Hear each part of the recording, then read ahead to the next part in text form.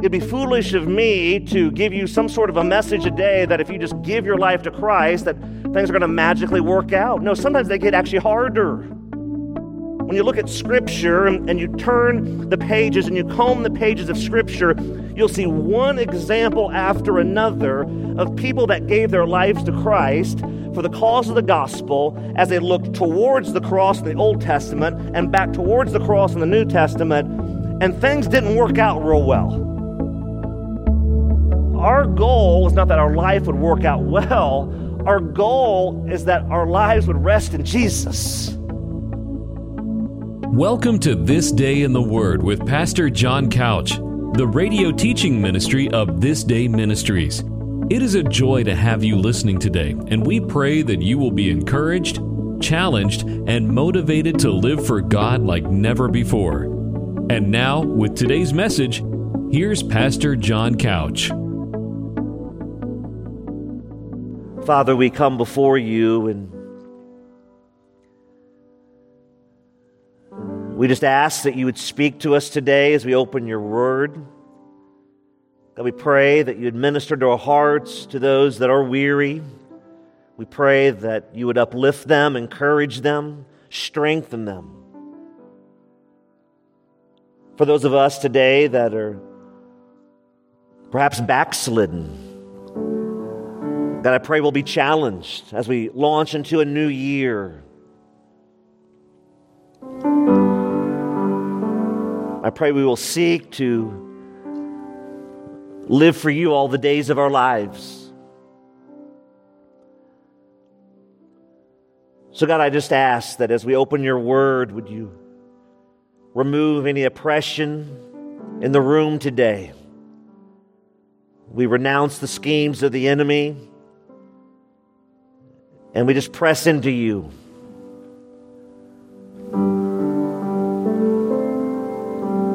And so speak to us, God. Word of God, speak. Fall down like rain. God, move me out of the way so that we just hear you. I pray that the words of my mouth and the meditation of my heart would be acceptable to you and you alone, my rock and my redeemer. And so do the work today and do it now. And we pray this all in Jesus' name. And all God's people said, amen. Take your Bible and turn to James chapter 5, looking at verses 7 and 8 here today. And as you're turning there, has anyone in the church house today ever been through some element of suffering? Raise your hand if you've been through some element of suffering. Yeah, we all have, haven't we? Life is not easy, it's hard. Sometimes suffering is inflicted upon us. And yet the reality is there's sometimes and some occasions that the suffering is self-inflicted. And the beauty of the gospel is that the gospel transcends our suffering. That in the midst of our challenges, in the midst of our hurt, in the midst of our pain, that God can take that mess and truly create the message. Amen?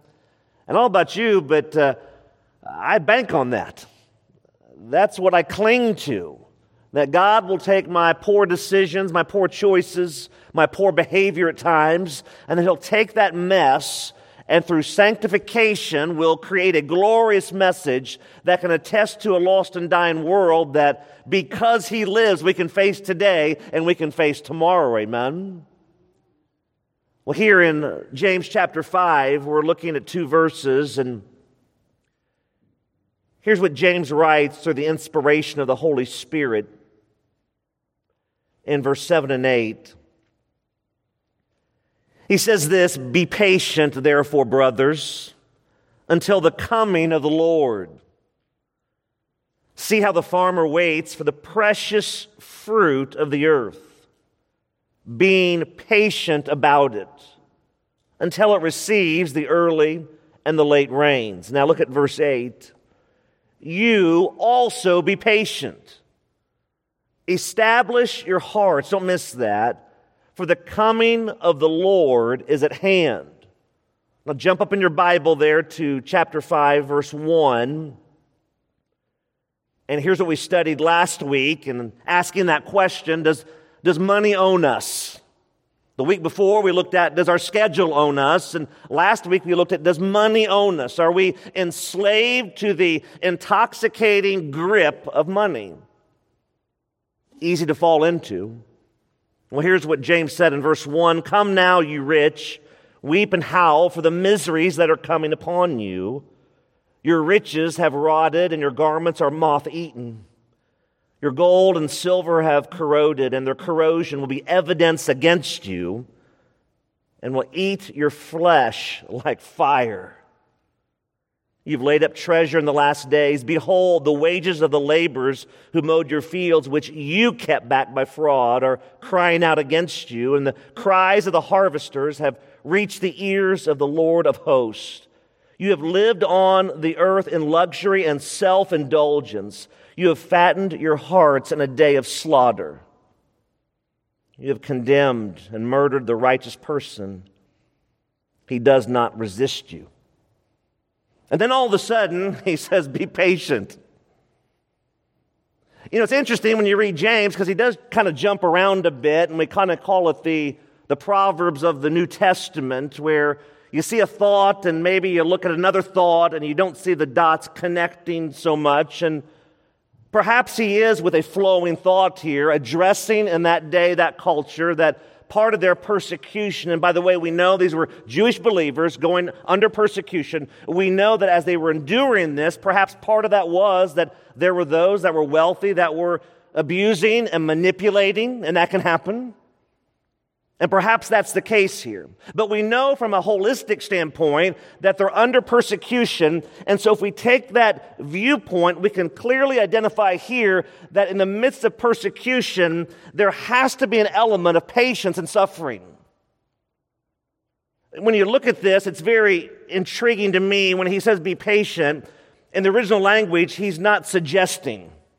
He's not saying, hey, if you get around to it, if you feel like it. He's saying, be patient. Now, is there anyone besides me that struggles with being patient? It's hard, isn't it? It's difficult. There is something about being impatient that is just a natural reflex. Like, we don't have to get up every morning and go, I'm going to work on being impatient. Now, I'm really good at it. I know how to do this. It's part of my sinful flesh. It's a natural reflex in my flesh that often happens when two things, when I don't get what I want and I'm frustrated. And I can begin to be impatient. James says here, in the midst of your persecution, he says, be patient. Now, what does it mean to be patient? Well, think about it in this context. So you could say long-suffering. You could say even persevering. You could go even a little bit deeper here when you unpack that in the Greek there, that you could say persevering in troubles and not losing heart. Do you typically lose heart when you have great hope? When do you lose heart? When you seem as though all hope is gone, right? It's hard to be patient, to persevere, to be long-suffering, to stay the course, to not lose heart when your hope is not sustaining you. That's the struggle with earthly life. We're all on this treadmill looking for something to dull the pain and fill the void of life. And we often, myself included, put things in there, even people in there, that can never dull that pain and never fill that void. We all have a hole in our heart, and it's shaped like a cross. And the only thing, the only person that will satisfy the wounds of the past, the hurts of today, and the pain of tomorrow is Jesus. That's why your key number one is so important. Write this down, key number one in your notes. And listen closely. The loving devotion, don't miss those two words, the loving devotion to the object of our patience typically dictates the level of our patience. Let me say this again. The loving devotion to the object of our patience typically dictates the level of our patience. Let me explain this. We have loving, we have devotion, and as there's loving devotion in this process going on, a loving devotion, we'll use the word agape. So a love that loves not because of, but a love that loves in spite of. Devotion will say surrender, will say commitment to. So a God-centered love that's devoted to the object, and we all have an object. Every one of us has an object here in mind. The object of this patience will then dictate the level of the patience. If my object for my patience is that simply my circumstances will change, the level of my patience is going to be up and down, isn't it? Why? Not a trick question, because my circumstances go up and down, right? But when we're anchored to the one who's the same yesterday, today, and forevermore, the one who's the author and the perfecter of our faith, the one who's the beginning and the end, the Alpha and the Omega. He's the same yesterday, today, and forevermore. He doesn't change. He's immutable. He's unchangeable. When we're anchored to Him, then our patience, my patience, will be what it should be. Now, this is interesting because I want to put out a disclaimer here, and you're going to hear me say this multiple times today. In human relationships, extending patience, listen closely, does not mean turning a blind eye to sin. It's not what we're saying here. Now, we're going to explain this a little deeper in a moment. But it doesn't mean we turn a blind eye to sin. I must deal with my own sin. You must deal with your own sin. You must help me deal with my sin. I must help you deal with your sin. That's what a church body does. But we got to be careful on this, because the opposite of patience is impatience. And again, often the underlying factors, remember, we got to get to the root. We talk about this. There's always root. There's always root there in the ground. Whatever the struggle is that you're seeing on the outside always has roots down deep. And the roots sink deep into the soil of our hearts. And if we don't get to the roots, we'll never deal with the issue. I might be frustrated. I might not be getting what I want. Is that the real root issue? I must ask myself. You know, you think through this, and it's interesting as John MacArthur made this powerful statement when he said this. He said, Christ-likeness is the substance of spiritual dedication. I love that. Let me say that again. Christ-likeness is the substance, is the faithfulness, the fidelity, the aletheia, the truth of what? Of spiritual dedication. What we're dedicated to will then give fruit of that dedication. If I'm dedicated to fishing, which fishing is not a bad thing, prayerfully I will catch a lot of fish. You know, what we're dedicated to will then produce a fruit, will produce something, a byproduct. You know, when you think through that, why do we get so frustrated? Why do I get frustrated? Well, again, it goes back to the me monster, the me planet, the me universe. I don't get what I want, and so there becomes a growing impatience. It begins to simmer, the volcano begins to rise, the cork explodes, and I've been there, regrettably.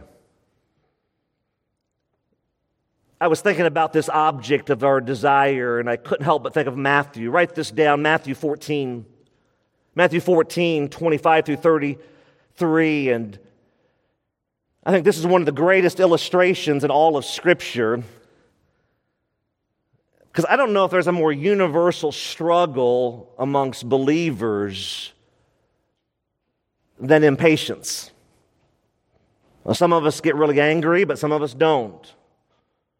And on we can go. Some of us are bitter, some of us aren't. But this impatience thing, we live in the West where everything is chop, chop, chop, microwave Christianity, get this thing done. And discipleship is hard, it's messy, it takes time. You have to get in the trench with the people and smell like the sheep.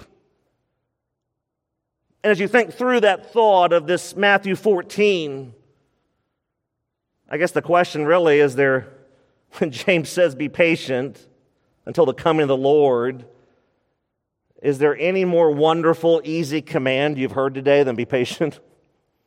It's hard, isn't it?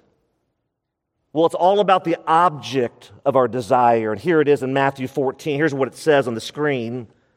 And in the fourth watch of the night, he, Jesus, came to them walking on the sea.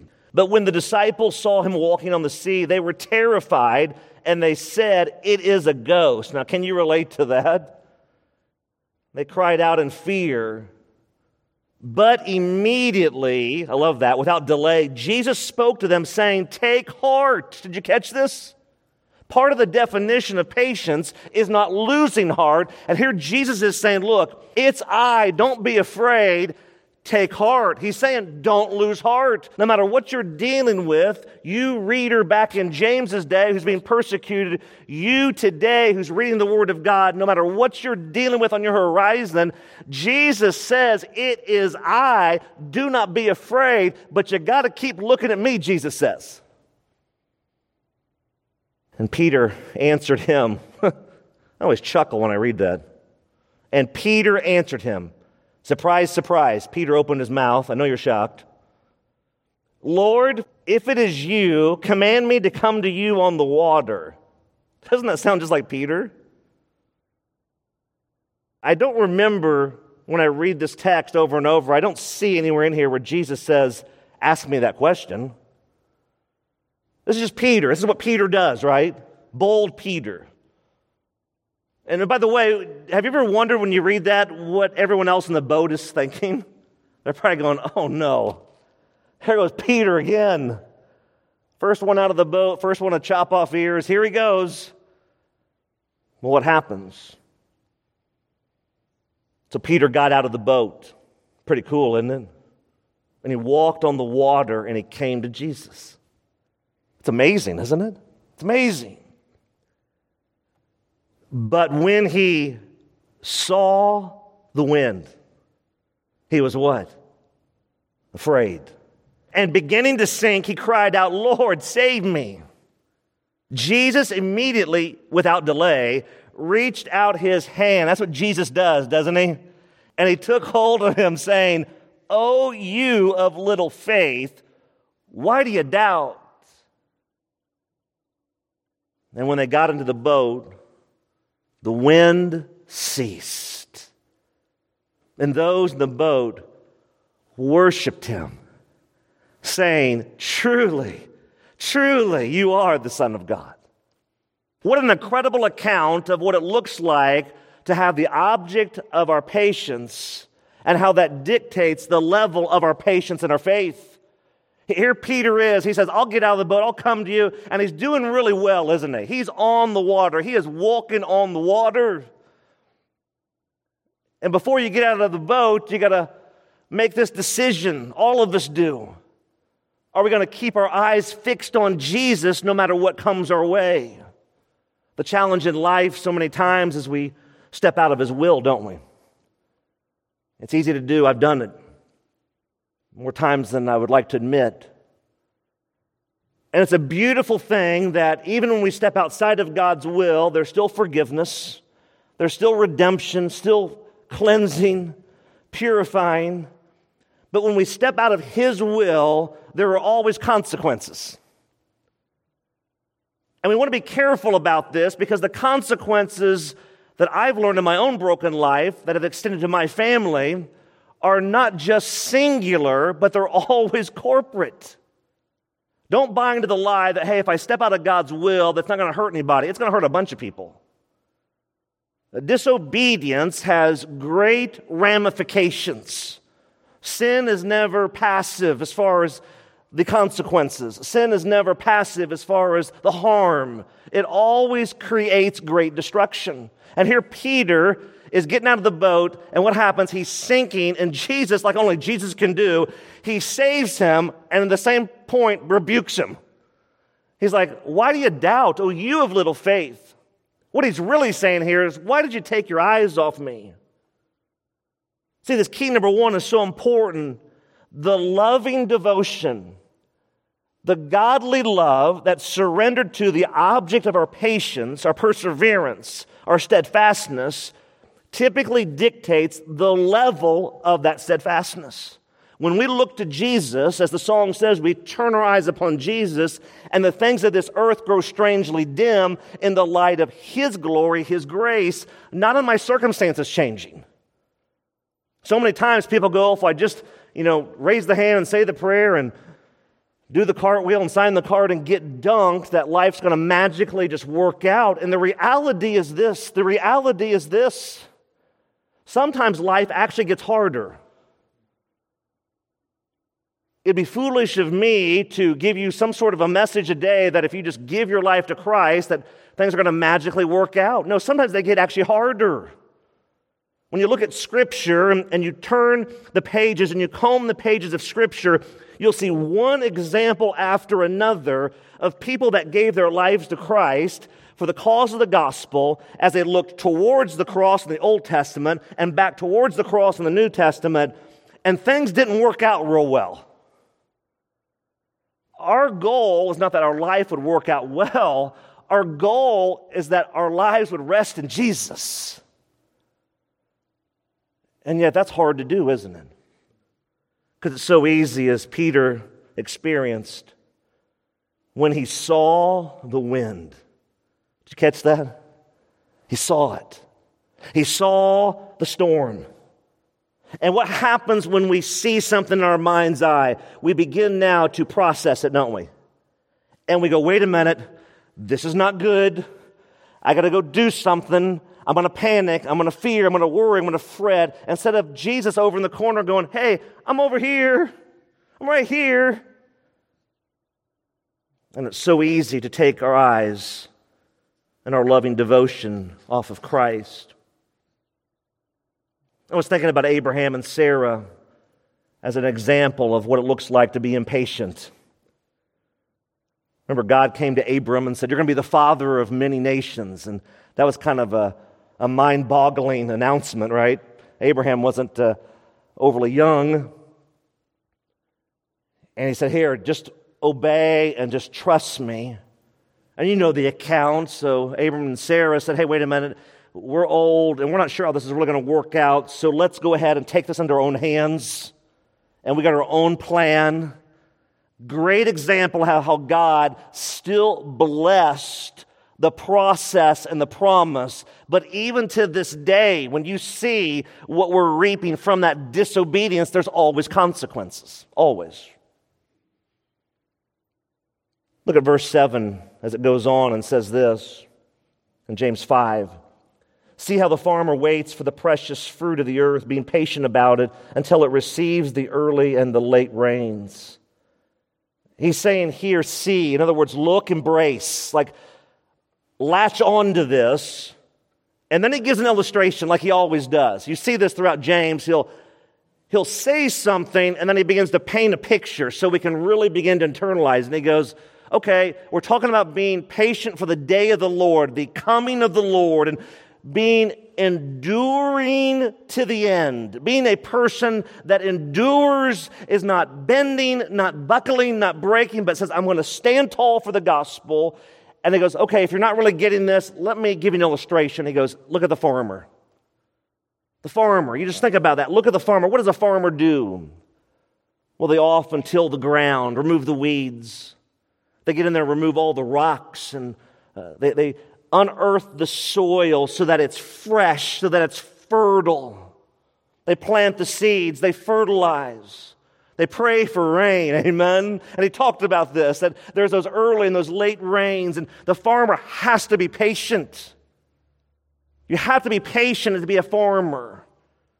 Because you're waiting on this. You're waiting on the Lord to provide the rain. You're waiting for sometimes once and twice a year to get your pay for the whole year. There's a lot of endurance that goes on. And James says, look, here's the illustration I want to connect this to, that I want you, by the power of the Holy Spirit, to be patient, to endure your suffering.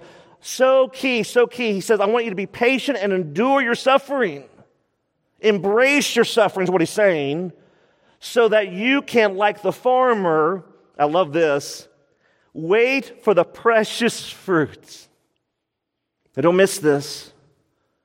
So if you're a true believer here today, there should be in your life the fruit of the Spirit.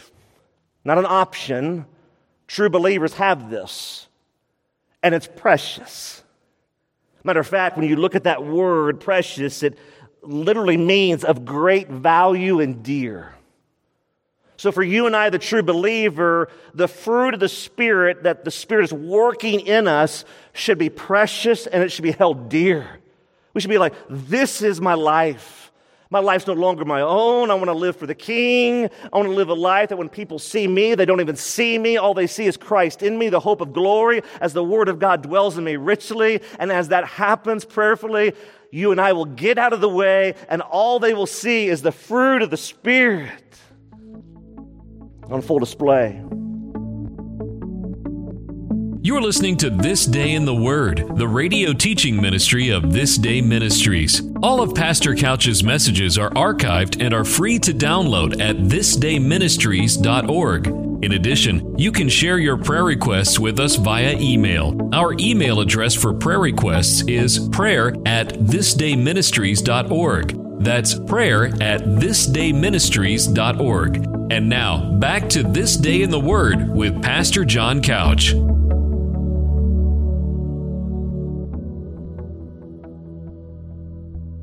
Think about that, the fruit, the produce, the result of, the effect of this being patient. That's why key number 2 is important as well. And it says this, key number 2, patience towards God is a byproduct of trusting in God. Key number 2, patience towards God is a byproduct of trusting in God.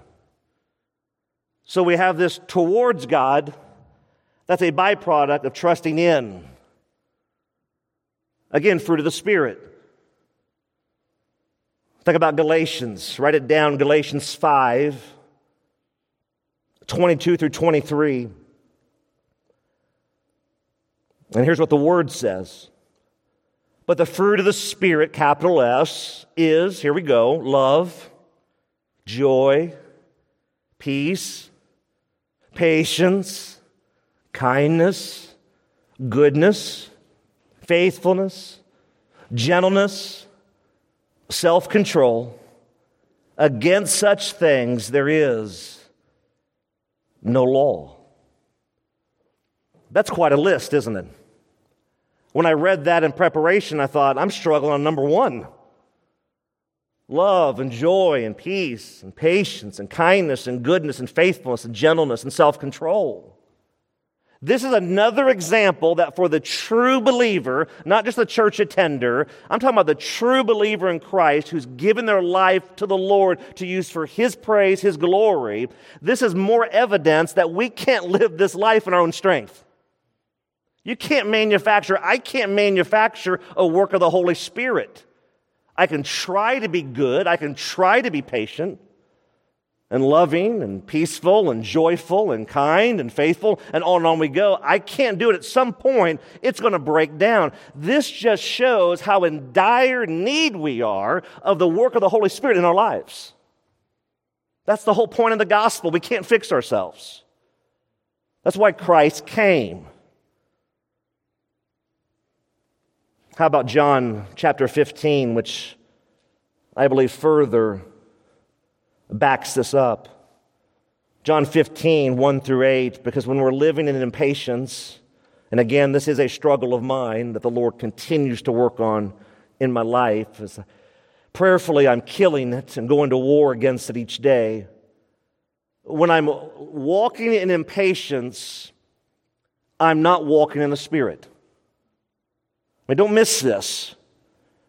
So when we are walking in impatience, we know that a fruit of the Spirit, not fruits, but a fruit, the production of living in the Spirit is this fruit, these evidences. It gives evidence that we're really a true believer.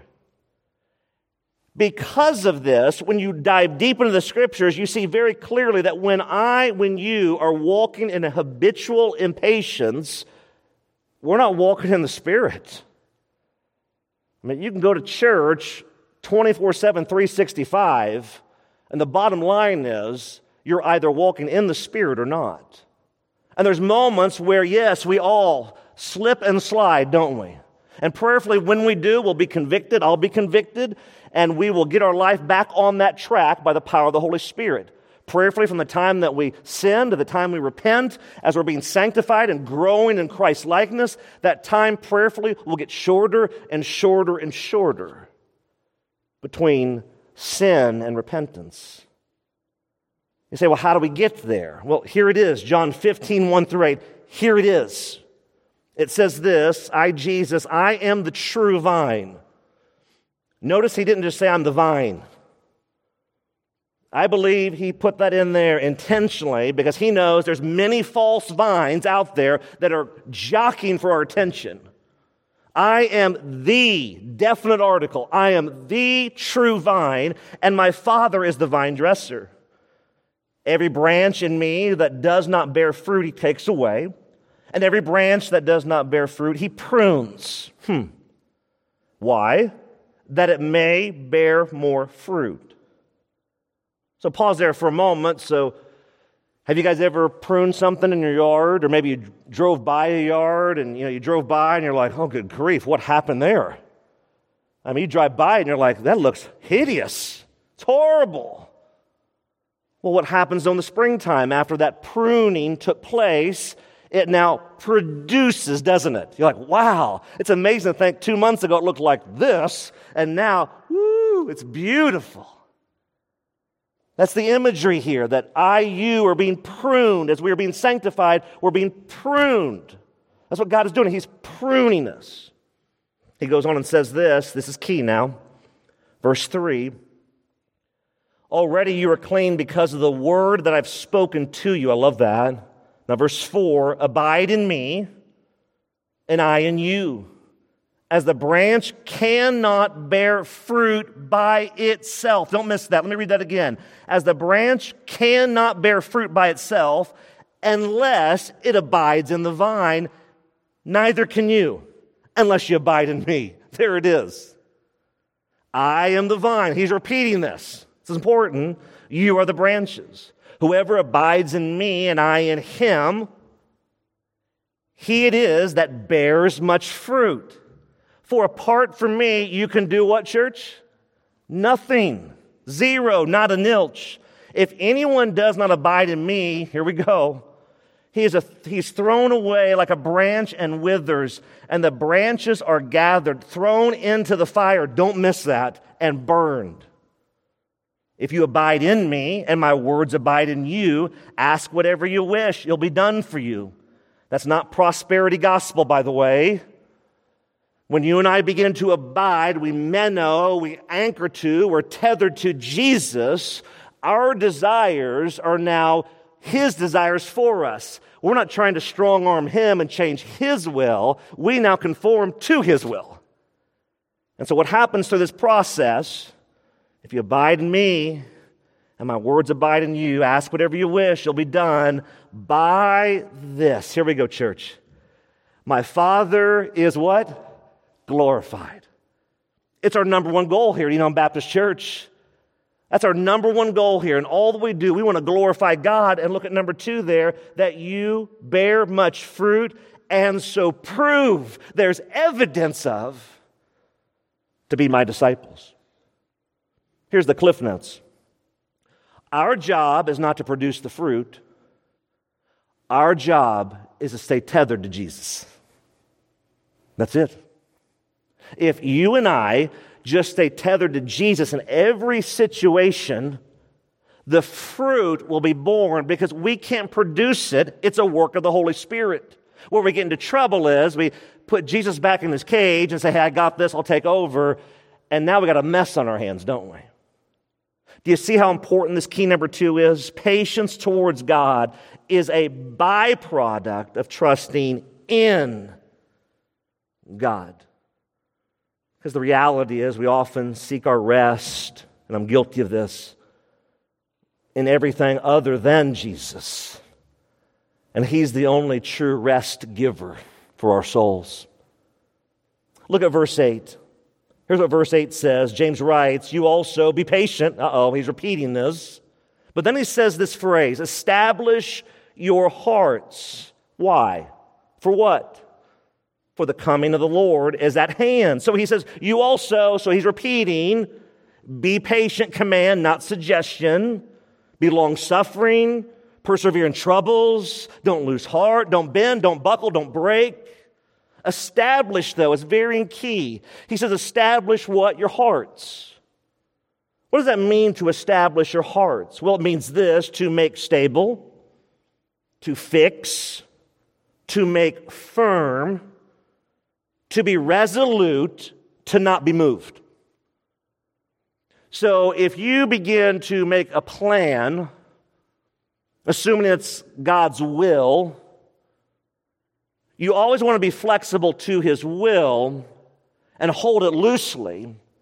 But you want to be real careful because as you're in your plan, if God is saying keep pressing on, but on the front end, you've already decided mentally in your mind that, hey, when things get hot, I'm running out of the kitchen. This is not a good thing. Jesus said, in this world you will have trouble. You will have thlipsis. You will have tribulation. You will have pressure. This life is a broken, fallen, depraved world. And because of that, we are constantly under pressure. We are being squeezed. We are being pushed together like a vice. In this world you will have trouble. You will have pressure.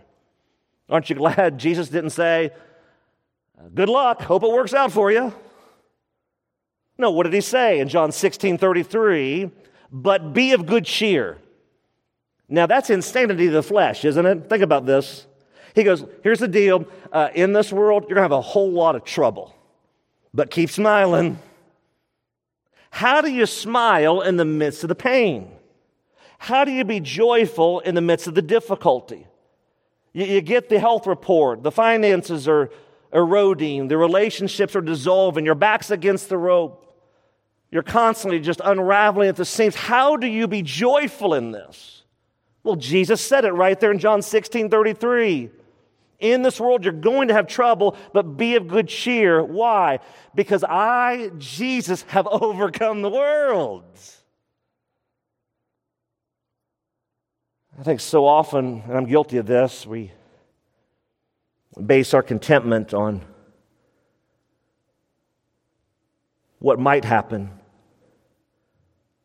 when we need to base our contentment on what Jesus already did. You think through this thought, and as you weave through this key number 3, write this down. When we realize how patient God is with us, how can we not be patient with other people and in our circumstances? Let me read that again. Key number 3. When we realize how patient God is with us, how can we not be patient with other people and in our circumstances? So here's a thought, going back to this establishing. I would say in the West, in America, we do a really good job of living this life on this continuum of we work all these years, and we're planning and we're looking ahead and we're longing for this small little increment of time called the golden years. And then we work and we stash away and we're working for this little bitty time. But the question dawned on me as we establish our hearts for the coming of the Lord, that He's coming back. How much time do we spend preparing for eternity? We'll work and save, and we're just waiting to get to that little spot in our lives of X number of years. And yet, how much time are we investing for all eternity? You know, when I wrote down key number 3, that really convicted me personally and really rung my bell. And that's why, again, the disclaimer. In these human relationships that we all have that get messy, that we know it's all about James 3:16, where selfishness and envy exist, confusion and every evil thing will be there. That's it, right there. The patience, though, that we must extend does not give us a green light to turn a blind eye towards sin. That's insanity, it's stupidity. And people have confronted me, and grateful for that, to help me in my journey. Think about for a moment Matthew 18. Write it down, Matthew 18, 23 through 35. Just write that down as I read it. It's on the screens as well. But just process this for a moment about extending patience towards others when we begin to realize how patient God is with us. So here's what the word says in Matthew 18. Therefore, the kingdom of heaven may be compared to a king who wished to settle accounts with his servants. When he began to settle, one was brought to him who owed 10,000 talents. That's a whole heap of change is what that is. Literally, many theologians argue you couldn't pay it back. And since he could not pay, his master ordered him to be sold with his wife and children and all that he had, and payment to be made. So there's a great example that sin and its consequences are never singular, but they're corporate in nature. 26, so the servant fell on his knees. Do you blame him? Imploring him, have patience with me, and I will pay you everything.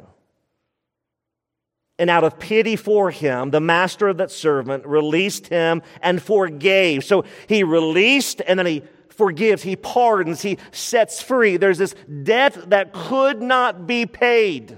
Couldn't happen. And he says, I'm going to forgive you. And what happened next? But when that same servant went out, he found one of his fellow servants who owed him 100 denarii, about a day's wage or so. So think about this. There's a debt that cannot be paid, a day's wage. He gets forgiven and pardoned, and he goes, you know what? I got an idea. I'm going to go like a heat-seeking missile, and I'm going to go take vengeance on someone else who owes me something. Not a good idea. And what happens? Well, here it is. He began to choke him, okay?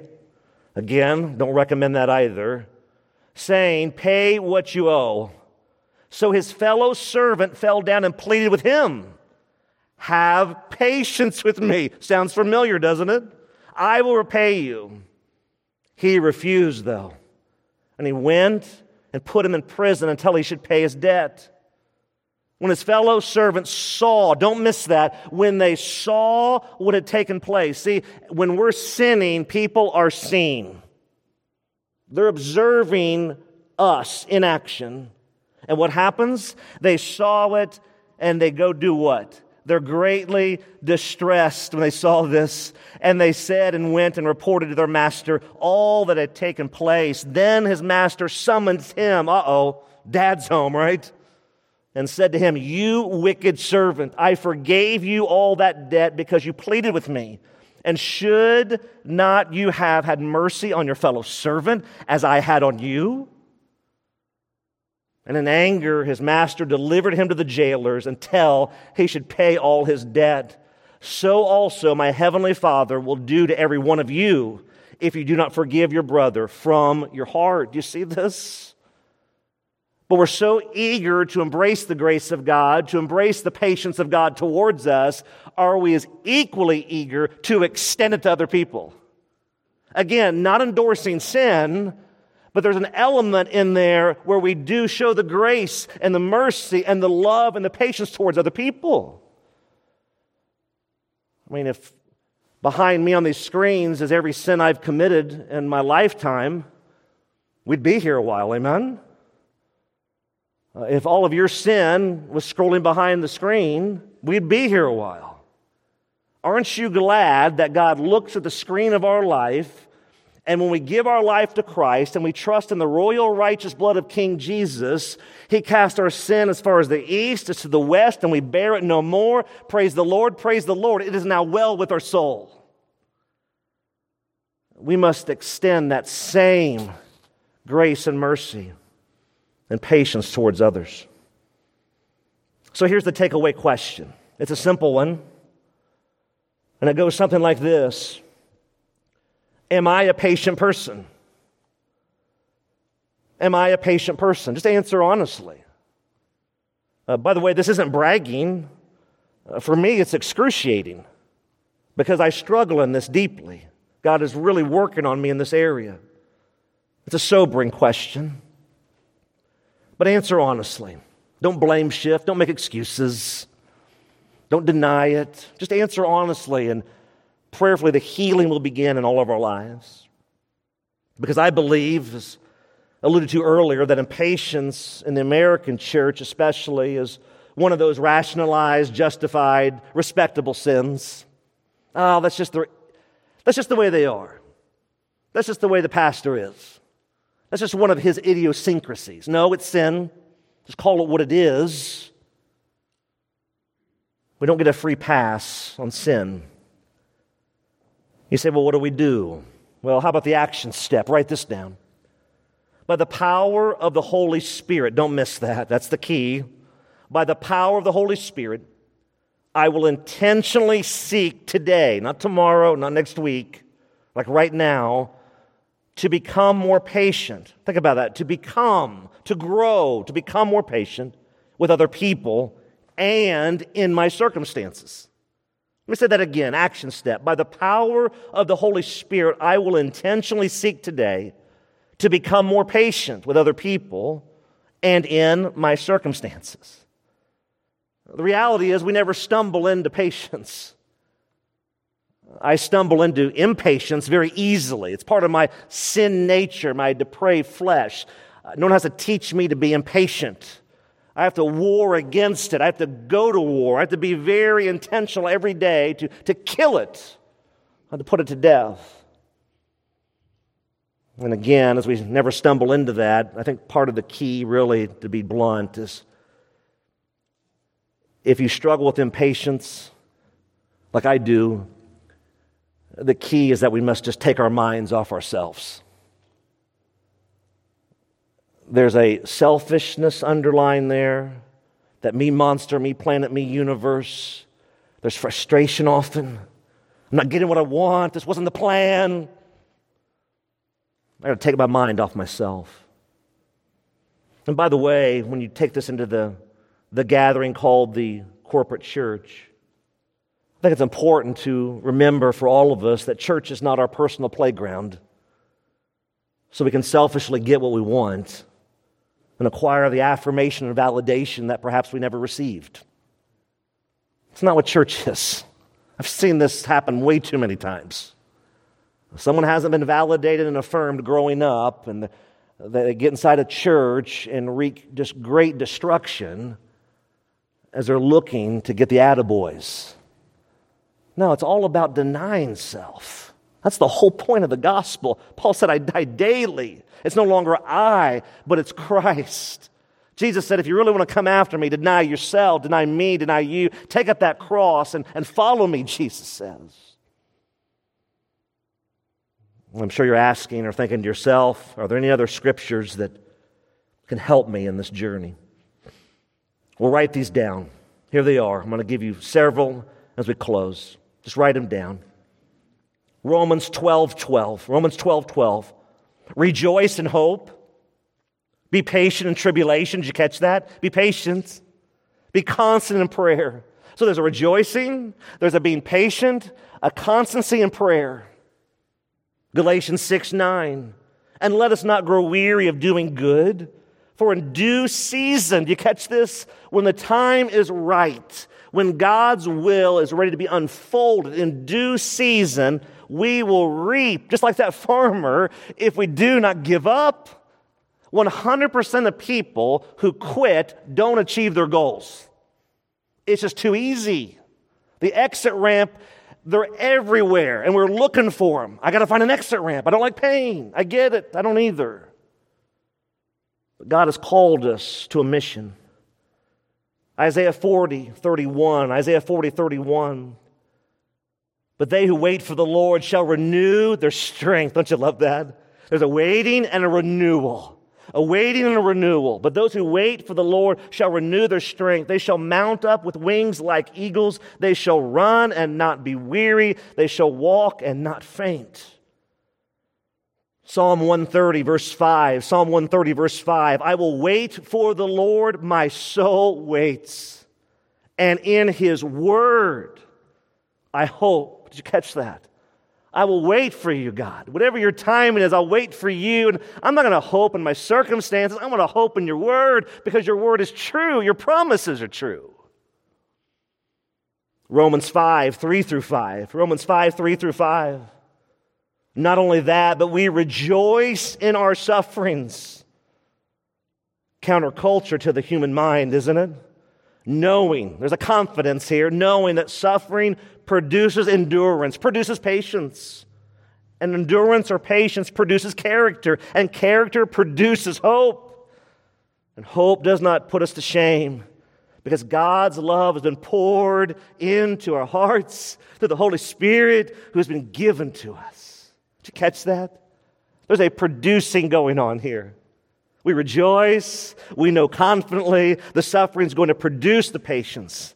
The patience is producing character. We're growing in Christ's likeness. And character produces hope. Not a hope that I wish for or crossing my fingers. No, a hope that says, I know my Redeemer lives. Though He may slay me, yet I will trust in you. Psalm 27, 13-14. I believe that I shall look upon the goodness of the Lord in the land of the living. Wait for the Lord. Be strong. Let your heart take courage. Wait for the Lord. Did you catch that, church? See, waiting is this. I know this. Waiting is truly work to the flesh. It's work. None of this comes easy for any of us. It's work to the flesh. But in the midst of your waiting, my waiting, we can worship. We're working in the flesh because it's hard, but we're worshiping the Lord, and in the end, it will be worth it all. Amen? But we must not give up. Because lastly, Matthew 24:13 says it like this. But the one who endures, the one who stays the course, the one who's patient to the end will be saved. See, it doesn't matter, church, how you start. I hear this way too often. I was 7 years old, got baptized, I started the race. Praise Jesus. How's the race going? There is no longer a race. Not a good sign. It's not how we start, it's how we run and ultimately how we finish. How are you running your race? We all have a race we've been called to individually. Are you running? Are you patiently enduring? I pray as the Lord speaks to you and me today, there'll be ones that run and run with vigor. For the joy that was set before Him, Jesus endured the cross, despising the shame, and now He sits at the right hand of the Father. Amen. Holy Father, we do come before You. And God, I just pray as we look to You in a new year, in the midst of a country that's in such chaos, the divided states of America, truly the divided states of America, to be blunt. One nation under self, a virus crisis.